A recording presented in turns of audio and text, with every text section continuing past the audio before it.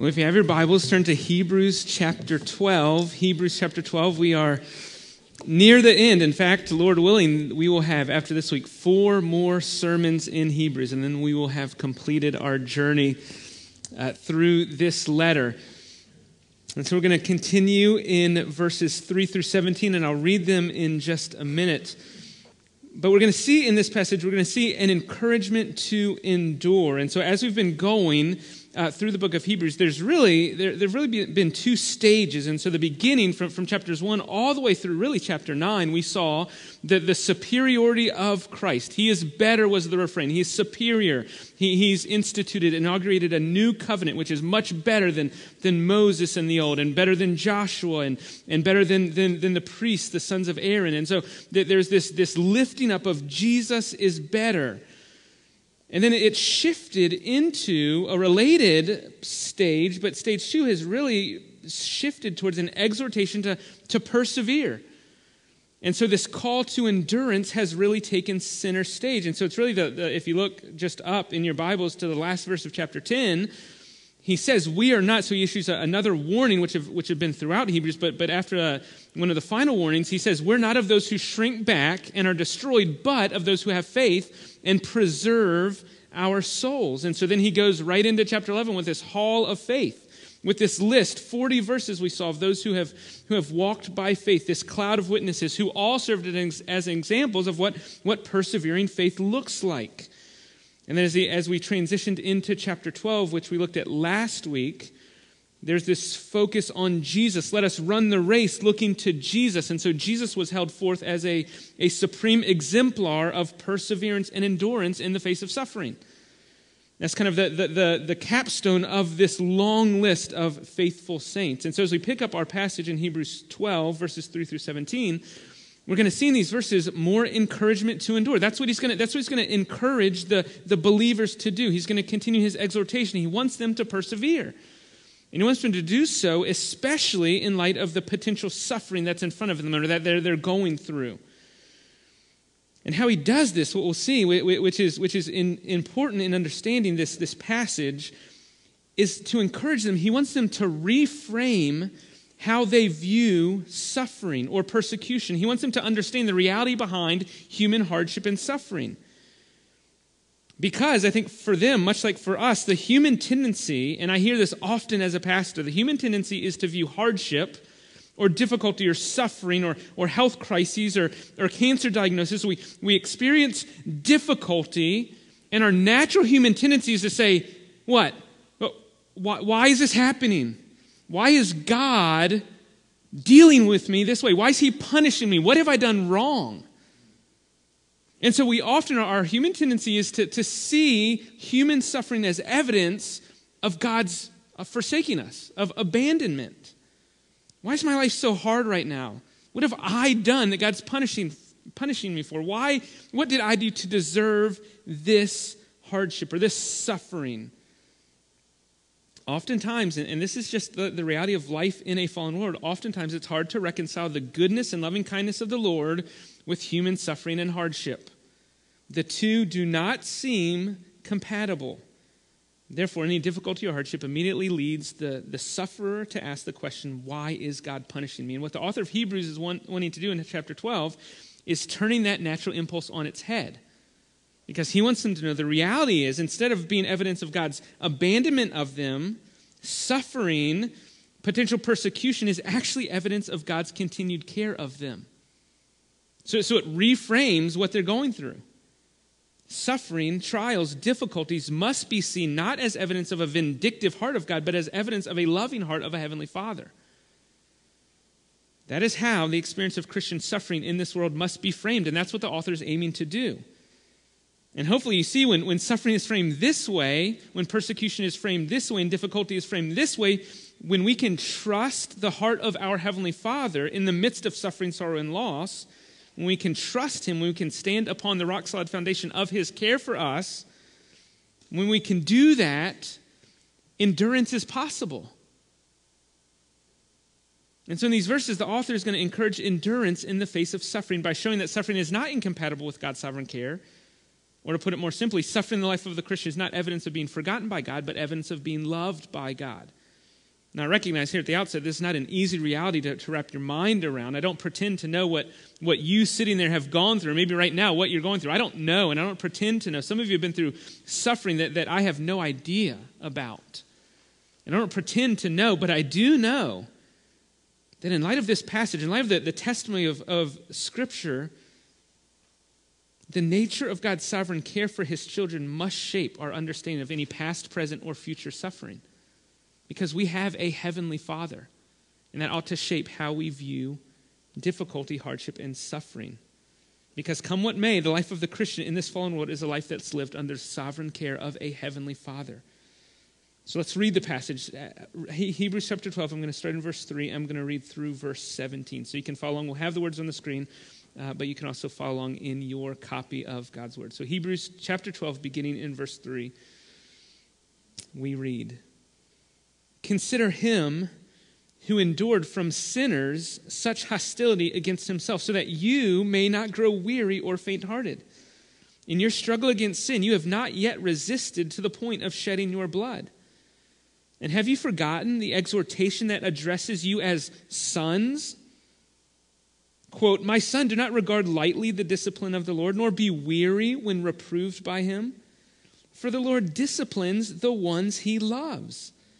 And the Lord chastises every son whom he receives.'" End quote. Verse 7, "It is for discipline that you have to endure. God is treating you as sons. What son is there whom his father does not discipline? If you're left without discipline in which all have participated, then you are illegitimate children and you're not sons.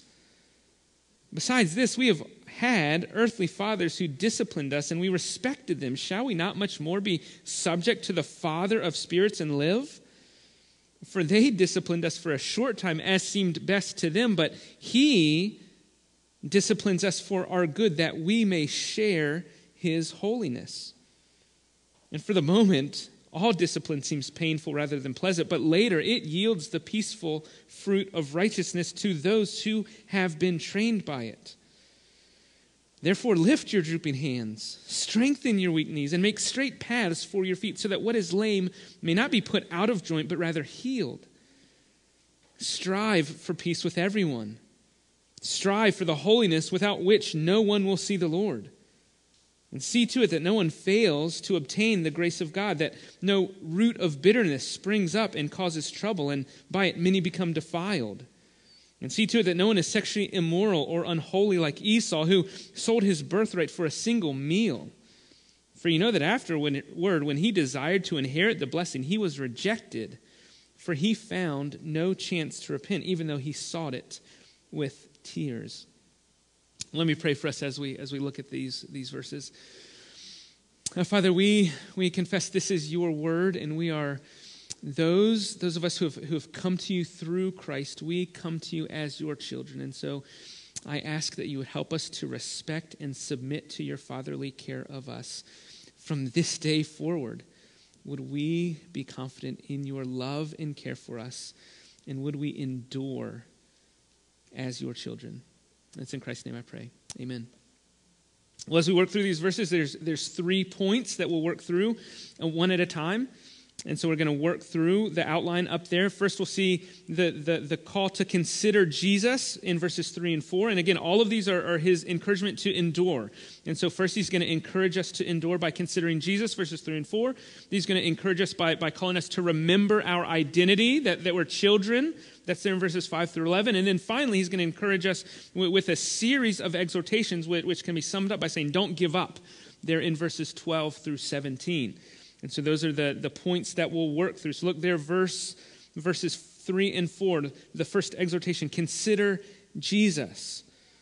And so if you remember last week when Will preached on verses 1 and 2 of chapter 12, that passage, those verses set forth this athletic analogy that is simply to encourage us to run the race that's set before us. And then in verse 2, Jesus was set forth as the example, as someone who had not only endured, but had finished the race and had received his reward. That's why he's seated at the right hand of the Father. He had finished. And so he's the example, and he's set forth as that example. And so as verse 3 picks up, he's continuing the example of Jesus. So look there, verse 3, consider him not named here, but we know exactly who he is. Consider Jesus, who endured from sinners such hostility against himself, so that you may not grow weary or faint-hearted. And so he says, consider Jesus, who endured hostility against himself. And so what this seems to say, in that he's continuing to focus on Jesus, is that what Jesus went through, so we all know what Jesus went through. He was opposed by sinners, right? By the authorities, by those who opposed God and his plan in sending the Messiah. And he seems to say that the Hebrews are going through a similar hostility. So it seems like, we don't know the exact circumstances, but it doesn't seem like the Hebrews are in grave sin and that this suffering is a result of their sin. It seems like they are suffering in a similar way that Jesus did. They're being opposed by sinners. And this Jesus, he says, consider him because he endured and persevered in the face of sinful opposition from human agents. He didn't give up. And so the logic of verse 3 is consider him so that, purpose, you may not grow weary or faint-hearted. So consider Jesus. When it gets hard, when you want to throw in the towel, think about Jesus, who not only endured, but our relationship with God is dependent on him not giving up and throwing in the towel. But it's not that he suffered, that he endured suffering that should encourage them, but it's also he endured much worse suffering than they were facing. Look at what he says there in verse 4. In your struggle against sin, you've not yet resisted to the point of shedding your blood. And so they have suffered at the hands of sinners. They've struggled against sin. Remember, he even talked about earlier, a few chapters ago, that they joyfully accepted the plundering of their property. So they identified with those who were in prison. So they did so willingly. They suffered. But his point is that they had not yet suffered to the point of shedding their own blood, to the point of death. They haven't been martyred at this point. Now, maybe they would be, but they hadn't yet. Their suffering, the author wants to remind them, hadn't reached the level of Jesus himself, which means since he walked through suffering that led to death, they should certainly be encouraged to walk through suffering that only leads to a loss of possessions or a loss of reputation. That's his point. I mean, I thought about an example. It's like when you watch one of these TV shows on HGTV. And you have an hour time slot, and the start to finish, you see this house that's in disrepair, that's in shambles, and this crew comes in, and in a matter of an hour on this TV show, it goes from this rundown house to a beautiful, picture-perfect home.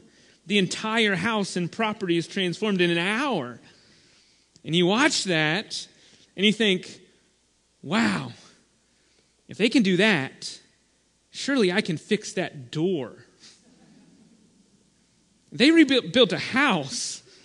Surely I can paint a room or fix a light. Right? So you see their progress, their accomplishment, and it far exceeds anything on your list, and you're encouraged, like, okay, I don't have to do that, but I can do this. I think this is similar to the author of Hebrews is wanting the suffering of Jesus to function in the lives of his audience. Consider him. He hung on the cross. That's what his opposition and hostility led to. So don't grow weary. Don't grow faint-hearted. And remember, his suffering and his death on the cross is actually the only reason that you can be in relationship with God as Father. And so suffer well, following the footsteps of your Savior and High Priest. I mean, there's a similar logic that Peter uses in 1 Peter 2, where Peter is writing to Christians, and he's encouraging them to endure suffering, because suffering, Peter says, is what Christians are called to do. And the reason he knows that Christians, Peter, are called to suffer is because Christ suffered for us, Peter says, leaving us an example so that we might follow in his steps. And so Christ is our example when it comes to endurance and perseverance in the face of suffering. He endured the cross. And so the author of Hebrews exhorts us, consider him, think about him, remember him. And it's after encouraging his readers to consider Jesus, who endured great suffering, that the author then transitions to the second point there in verses 5 through 11, where he reminds his readers of their identity. So look, second, remember your identity, verses 5 through 11. Now, as we come to this section, remember what I said at the beginning. The author is wanting to reframe the understanding, the Christian perspective on difficulty, on persecution, on suffering, namely that it's not incompatible with God's sovereign loving care. And so he goes from Jesus to this, to the relationship of them as sons, and who better to illustrate the point he's trying to make than Jesus himself? Remember, Jesus was the divine Son, the only Son, the unique Son, but he was the loved Son, the beloved one. And this loved Son faced opposition, hostility, and suffering to the point of death. And so if anyone speaks to the contrary of the natural human assumption, the experience of the Son of God speaks loudly and clearly that suffering is not incompatible with God's love. Jesus suffered. Jesus was loved. The two can be together.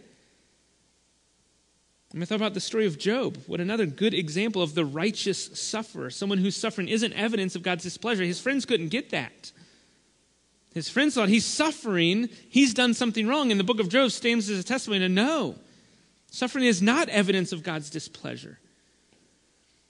And so the point in here in verses 5 through 11 that the author of Hebrews is going to emphasize, he wants to remind his readers that they are God's children. He wants to do so because knowing with certainty the relational status between them and God would encourage them to endure. We can do it because we know God loves us. We know he's our Father. We know that we are under his care. And so he wants them to endure. And so look there at the rhetorical question in verse 5. Not only consider Jesus, but have you forgotten the exhortation that addresses you as sons, as children? And then he quotes there in Hebrews 12, he brings in a quote from Proverbs 3. And remember, he's wanting them to reframe the perspective. And so he establishes that suffering is not the result of punishment, but of discipline, of training. That's what he wants to do. Which means that all suffering, all trials, all sorrow experienced by Christians in this world originates in the fatherly heart of God, which is completely backwards from the world's thinking. And this mindset is uniquely encouraging to the Christian's thinking. So he's going to quote this passage from Proverbs 3 to show them that their suffering is not incompatible with their identity as sons. And I mean, this reality is the Christian way to think about life in this world. This is how Christians persevere in the midst of suffering, in the midst of difficulty, in the midst of persecution. I mean, hopefully you think about the words that we sing when we gather together, but did you realize that you sang, whether you meant it or not, you sang, to the Lord you give and take away. Maybe you were late, maybe you didn't get in here, but we sang a song, Blessed be the name of the Lord, and it says, you give and take away. You give and take away. Well, take away what? Give what? Life, possessions, freedom, safety, security, you name it, the Christian cries, you give, God, and you take away. And regardless of whether it's giving or taking away, my heart will say what? Blessed be the name of the Lord. Do you know how crazy that sounds to a watching world? It is backwards, but it is Christian. It is how Christians live in this world. The other song we sang, let goods and kindreds go, this mortal life also. That means take my physical life, take all my possessions. The body they may kill, God's truth abideth still. His kingdom is forever. That's the cry of the Christian and will be until we are with the Lord. The Christian lives in a world filled with suffering and sorrow because we know that the Lord is God. Now, it's not easy. It's not pleasant, but it's bearable and endurable because it doesn't happen apart from God's sovereign care. You give, you take away. You are God, I'm not. A God who is sovereign in the midst of persecution and suffering and hardship is often the only refuge for the Christian in this world.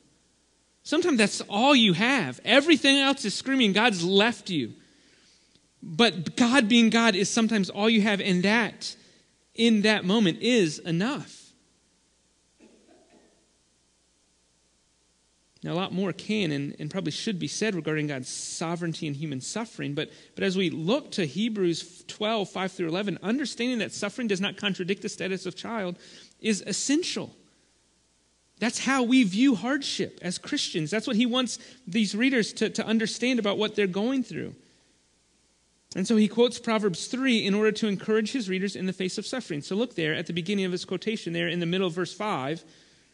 So the exhortation that addresses them as sons, quote, my son, do not regard lightly the discipline of the Lord, nor be weary when reproved by him. For the Lord disciplines the one he loves and chastises every son whom he receiveth. And so that's his point. That's the key. That's the explanation in the mind of the author of Hebrews of what's going on.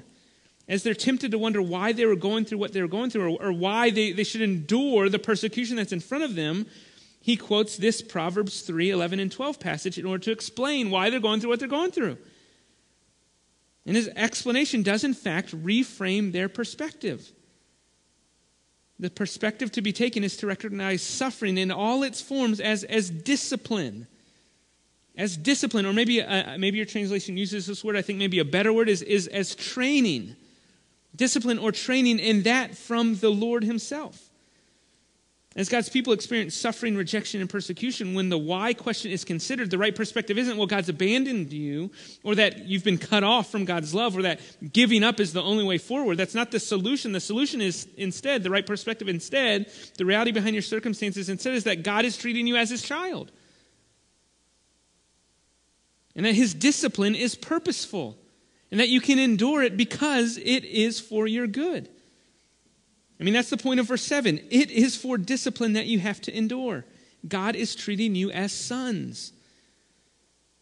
The believer who has come to God through Jesus Christ can have unshakable confidence in the midst of suffering because he or she is a child of the Heavenly Father. Endurance is possible. Endurance is necessary. Discipline is evidence of kinship.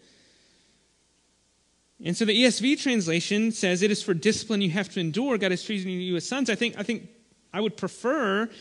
better translations would be if you have the NIV or if you have the CSB, which says endure hardship as discipline. Or the CSB, endure suffering as discipline. And I prefer these translations because they make the point crystal clear. Suffering and hardship come to us from God's fatherly heart. It comes because he's treating us as children. And so we know the why. We don't know the specifics, but we know his heart behind the circumstances that we go through. And so the rest of these verses here further illustrate this point. And we'll look at them in just a second, but I just want to make one thing clear as we think about this. One thing that's easy to assume about discipline that isn't always true. And so as you hear this, that God is disciplining you, endure discipline because God's treating you as sons, as I've read this in the past, when I think about discipline, I tend to only think about discipline as a response to wrongdoing, right? As a parent to 4 young children, discipline is almost always in response to wrongdoing, right? And so when I think about discipline, I think about it primarily as corrective. You do something wrong, you get disciplined. Which is part of the equation, but if that's the only way we understand discipline, when we read that suffering and hardship are simply the result of God's fatherly discipline, we're tempted to think what? That God is disciplining us because of our sin. That God is correcting us, which, we have to be clear, is sometimes the case, right? God does that.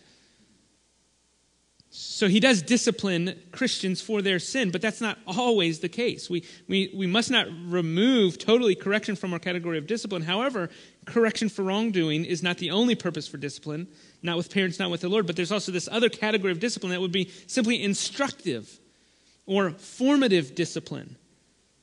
And I think that's what's primarily in view here in Hebrews chapter 12. I think this is type of a formative or instructive discipline. And I say that because of what I said earlier, there isn't any evidence that the Hebrews are in sin and that they're facing persecution because of sin.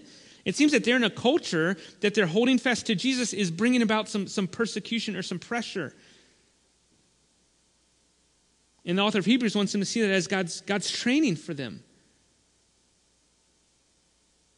So which means we must have a category of discipline that is not primarily a result of wrongdoing, but simply a result of God's fatherly care and training.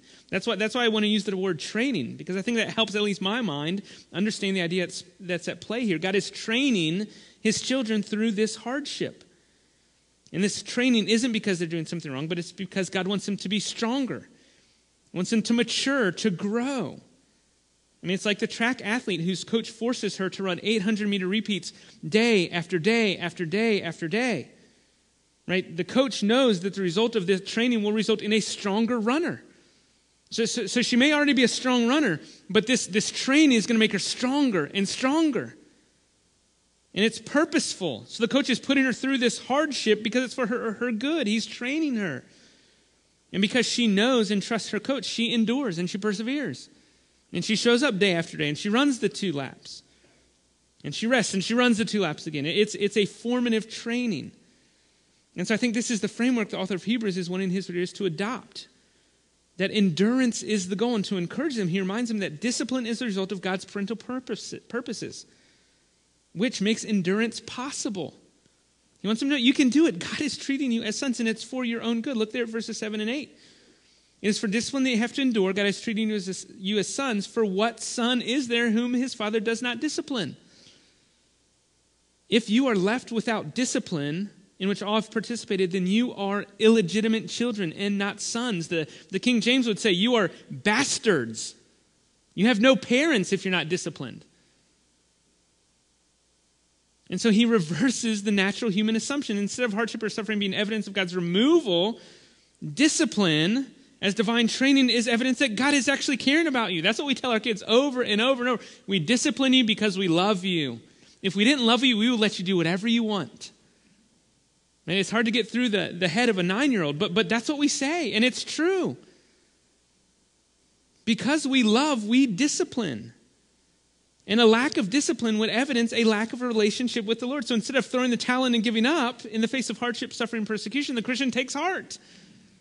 I can do this because my God, my Father loves me. Look there how he continues verse 9. Besides this, we've all had earthly fathers who disciplined us, and we respected them. Shall we not much more be subject to the Father of spirits and live? For they, he's talking about his earthly fathers, disciplined us for a short time, as seemed best to them. But he, that is God, disciplines us for our good.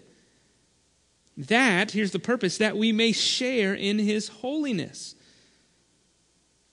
And so he's playing on the ideal human relationship between parent and child. And the ideal human relationship is that parents train or discipline and children respect and submit. And that's the ideal human relationship. Children respect and submit to their parents.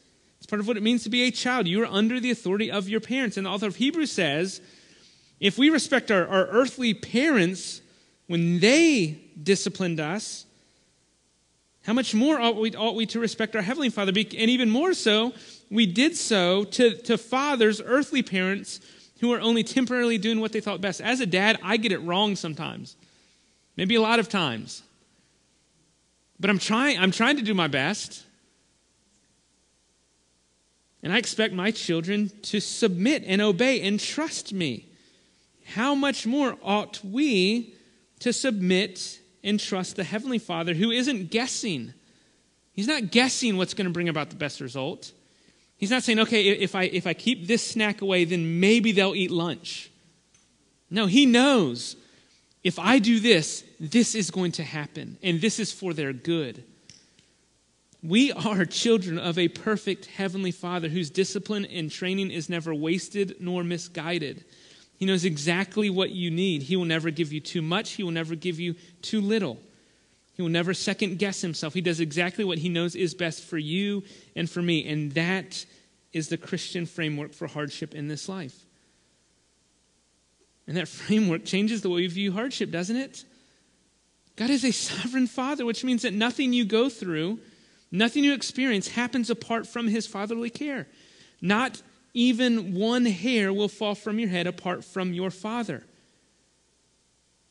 In God's family, no discipline is futile or wasted. Now, I can't explain everything, but I can tell you that without a shadow of a doubt. In God's family, nothing is wasted. No amount of suffering or hardship is useless. It's all purposeful. And according to verse 10, we see the purpose. He disciplines us for our good, that we may share in his holiness. So we go through hardship and difficulty that we might become more like him.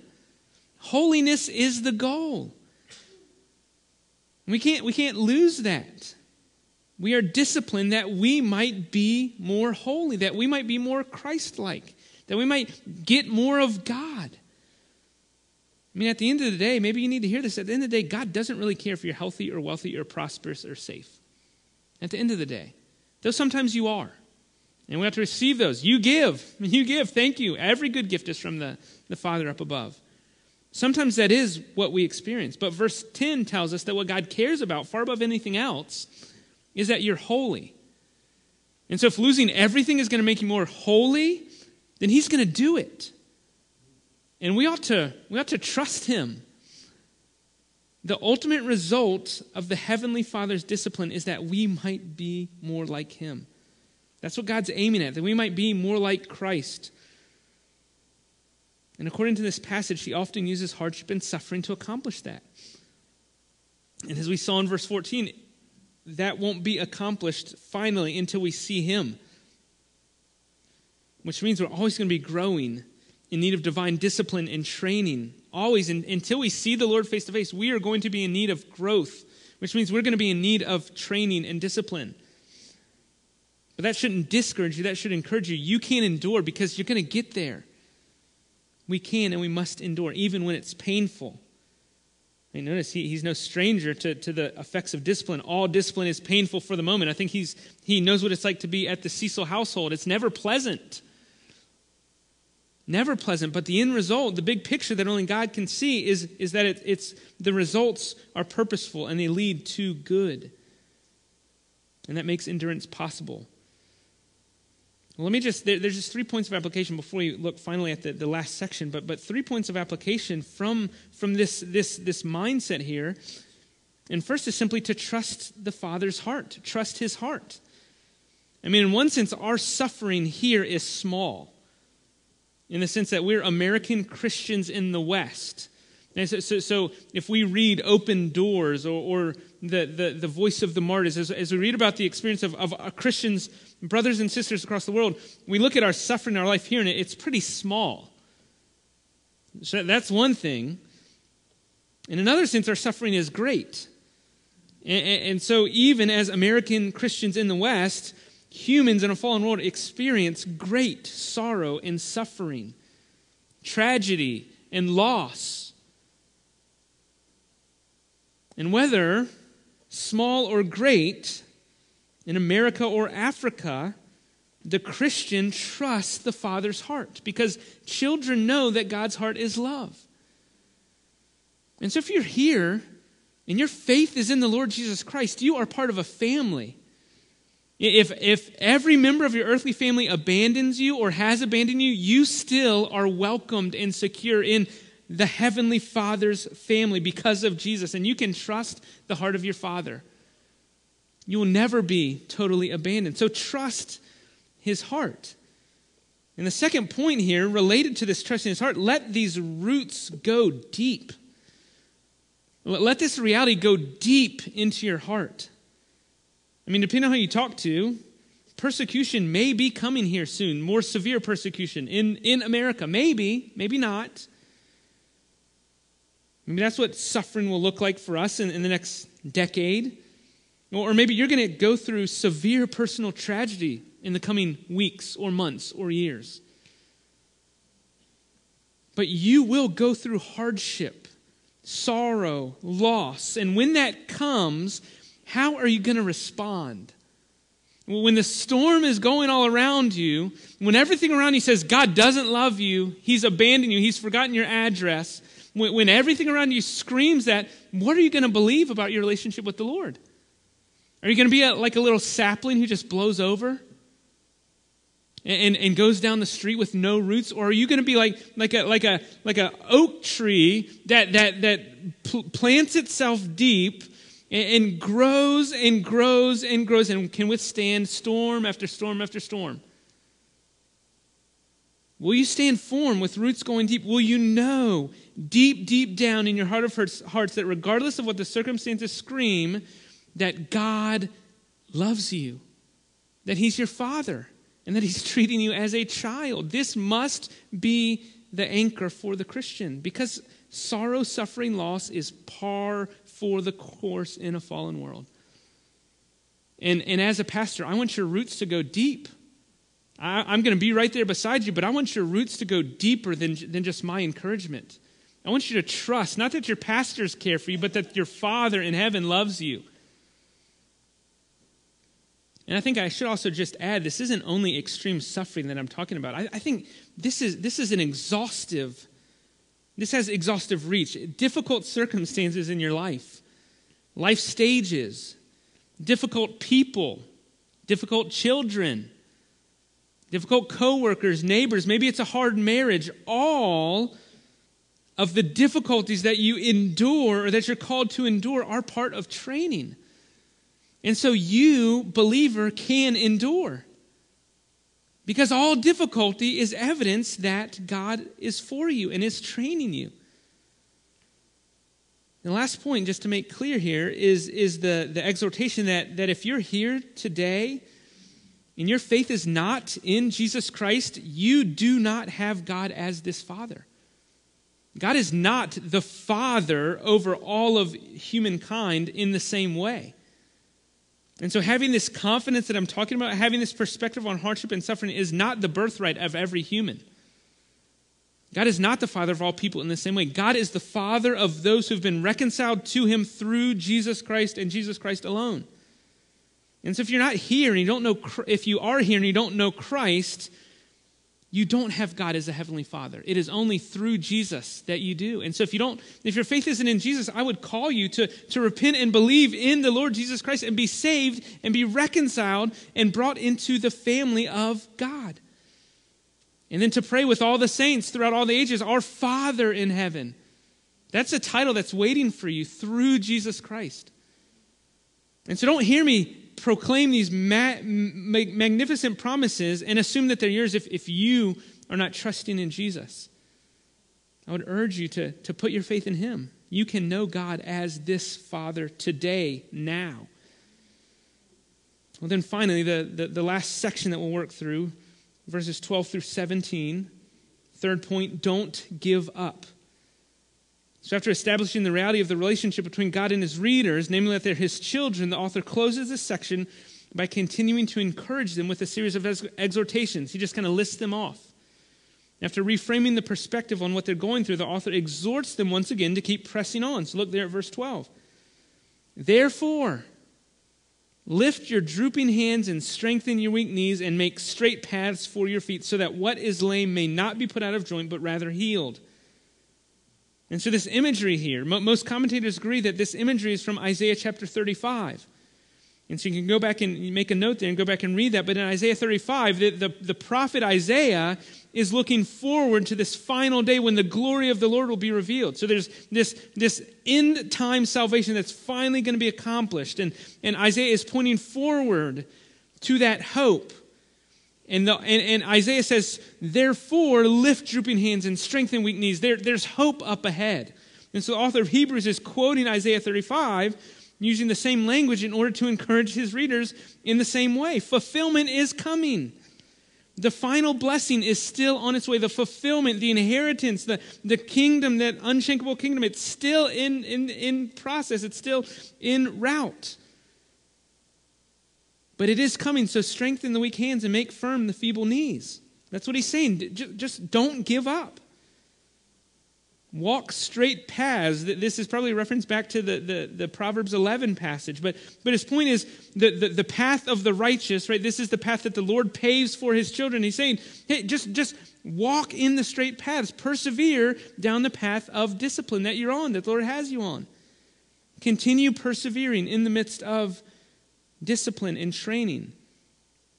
And his point, as we step back, his point for the Hebrew readers is that a failure to do so, with that which would lead to what is lame being put out of joint or dislocated, right? Don't fall away from Christ. That's what he's saying. If you get off the path, you're going to be disqualified. You're going to dislocate your knee or your ankle, and you're not going to finish the race. So don't do that. Don't leave the straight path. Don't give in. Don't throw in the towel. Don't turn from Christ, which is the danger of not persevering. Falling away is what would result if drooping hands and weak knees aren't strengthened. If they give up, they're going to lose. And they're not going to get the reward. They're not going to receive what's been promised to them. Forsaking Christ is what would result if the readers refuse to walk straight paths, continuing to pursue Christ. And so his point is simply the finish line is ahead, so keep going. Then he lists, verses 14 through 17, a list of these concrete exhortations. So first, he calls for peace and holiness. Look there at verse 14. Strive for peace with everyone, and strive for the holiness without which no one will see the Lord. Peace, strive for peace. This here his call is peace for everyone. This is not universal. That is what Christians are called to. His peace here is certainly restricted to the peace within the community, the Christian community that they're living within. The relationships of the believers there in that context were dependent on everyone, every member striving for peace with everyone else. And so if you think about the context as God's people who are facing pressure and hostility from those outside the community, the prospect of endurance required unity and peace among those inside. If you're being attacked from the outside and you're attacking one another from the inside, you're not going to make it. So he says, strive for peace. Strive for peace with everyone. That peace ought to mark every local church. Peace within. Peace ought to mark every local church congregation. That peace doesn't come automatically. It doesn't come apart from striving for it. And that striving is done by those within, all of those within. As was mentioned earlier in the book of Hebrews, perseverance is a community project. And one way that you encourage others to hold fast until the end is by striving for peace with brothers and sisters. But it's not only peace, it's not only strive for peace, but also strive for holiness. And this is the holiness that he says is required to see the Lord. As we saw up in verse 10, the purpose of God's fatherly discipline is that we might share in his holiness, which means that God is committed to making us holy and that we are committed to be holy. Do you know that God is training us, disciplining us so that we might be holy, and we are to strive for holiness. We've been made holy, we are being made holy, and we are to strive to be holy. That's his point. Christians are to pursue holiness, without which we will see the Lord. Meaning if we don't get there, we're not going to see God. And so here in Hebrews 12, the way that we strive for holiness is simply by persevering through our course of discipline. So don't think, okay, read my Bible more, pray more, do this more. No. In this context, the way you strive for holiness is you just keep persevering, holding fast to Christ in the midst of discipline. I mean, that's the logic. If God is training us through hardship in order that we might share in his holiness, then our striving for holiness simply means we persevere through our course of discipline. We persevere. We hold fast to Christ. We continue forward knowing that God has a plan and purpose. And then verse 15 continues the emphasis on this corporate responsibility. Not only is the Christian to strive for peace with everyone, the Christian is also required to, look there, verse 15, see to it that no one fails to obtain the grace of God. See to it that no root of bitterness springs up and causes trouble, and by it many become defiled. Verse 16, and see to it that no one is sexually immoral or unholy like Esau, who sold his birthright for a single meal. And so the exhortation is, see to it, main clause, 3 things. See to it no one fails to obtain the grace of God. See to it that no root of bitterness springs up. And see to it that no one's like Esau. And so that's how we persevere. That's how we strive. Every Christian, and the 2 things from this triad here, the 2 emphases are that every Christian has a responsibility for every other Christian, and that responsibility ensures everyone finishes the race. And that's what these exhortations are about. This call, the call to make sure that others are not doing these things, right? When it says, see to it that no one, this certainly includes personal responsibility, but the focus is on the responsibility of others. I'm to see to it that all of you do and don't do these things. Don't let anyone fail to obtain the grace of God. Now, I need to make sure I don't, but I need to make sure you don't. In other words, his point is, don't let your brother or sister fall short. Don't let them fall in the desert because of unbelief. Encourage them. Remind them of what's true. Gather regularly with them. Be a source of provocation and encouragement so that they might not fall away, that they might obtain the grace of God. They might finish the race. That's the call of every Christian. Second, don't let any root of bitterness spring up and cause trouble. Now, the image here is not primarily about bitterness as an attitude, but the root of bitterness, even the ESV puts that in quotation marks, because the root of bitterness is a person. And we get that because this is a reference to Deuteronomy 29:18. And so the root of bitterness is not an attitude, but it's a person. So listen, I'm just going to read Deuteronomy 29, verse 18 and 19. So here we're all the way back in the Old Testament in Deuteronomy, but notice what Moses says. Beware, lest there be among you, covenant community, a man or woman or clan or tribe whose heart is turning away today from the Lord our God to go and serve the other gods. Beware lest there be among you a root bearing poisonous and bitter fruit. And that root is the one who says, when he hears the words of this sworn covenant, he blesses himself in his heart, saying, well, I'm going to be safe. Though I walk away from the Lord to serve other gods, I'm safe. Beware of this person is what Deuteronomy says. This will lead to the sweeping away of moist and dry alike. Meaning, this person that abandons the Lord is not safe, and he's going to take a lot of people with him. And that is the root of bitterness that the author of Hebrews is saying, don't let this person be among you. So the root of bitterness is the person who's turning away from the Lord. The bitter root is the person who abandons the Lord and thinks to themselves that they're going to be safe and secure from God's final judgment. The author of Hebrews says, don't let that happen.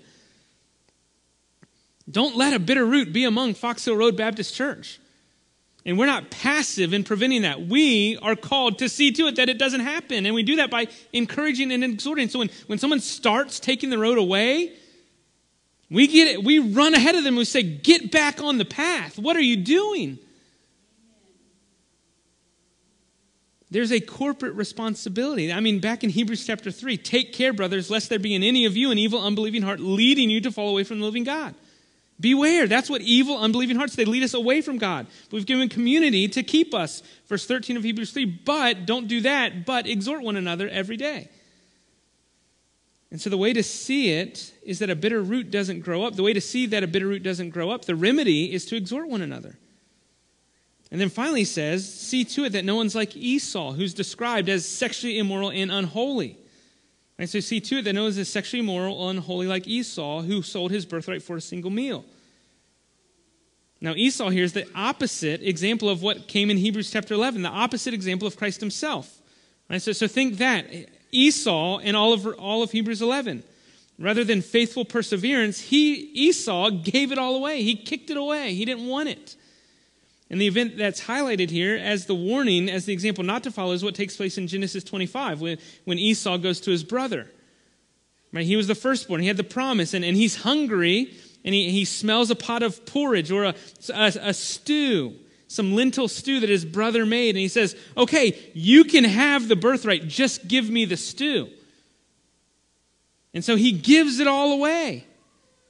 He sold his birthright for a single meal. And so the dynamic at work here in Esau, and what the author of Hebrews, why he brings it up here, is that the future promises to Esau, the promise of the possession of God's blessings that have been passed to him from his father that were his right, these blessings that he couldn't see that were coming, were forfeited for what he could see here and now.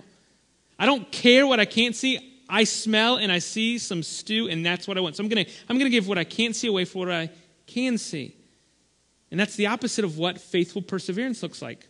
We give up what we can see for what we can't see. Right? That was the point of Hebrews 11. And so Esau gave up the promise just because he was hungry. And it's the future versus the present dynamic that the author of Hebrews wants to emphasize to his readers. Esau gave up the promise in order to ease his physical discomfort. And the listeners of the book of Hebrews might consider giving up the promise in order to ease their social discomfort. They've been given something precious and beautiful in the gospel, and they must not forsake it for the comforts and joys of this present age. We must not sell our birthright for a pot of porridge. And that's his main point. That's why he brings up Esau. Don't give up the promises. Don't forfeit what God has promised to those who persevere. Because Esau, as the story goes on, even after he realized what he had done, he couldn't go back and undo it. Doesn't mention the dishonesty or the scheming of his brother and mother. That's not the point. The point is that Esau gave it up and he couldn't get it back. Even though he goes back to his father and through tears he's asking, please bless me. Bless me. I want it. He couldn't get it back. He lost the promise. And the point for the reason in Hebrews is simply to warn them. Esau is a negative example to avoid. Avoid the example of Esau is done by persevering and not forsaking, not giving up the future hope for present experiences.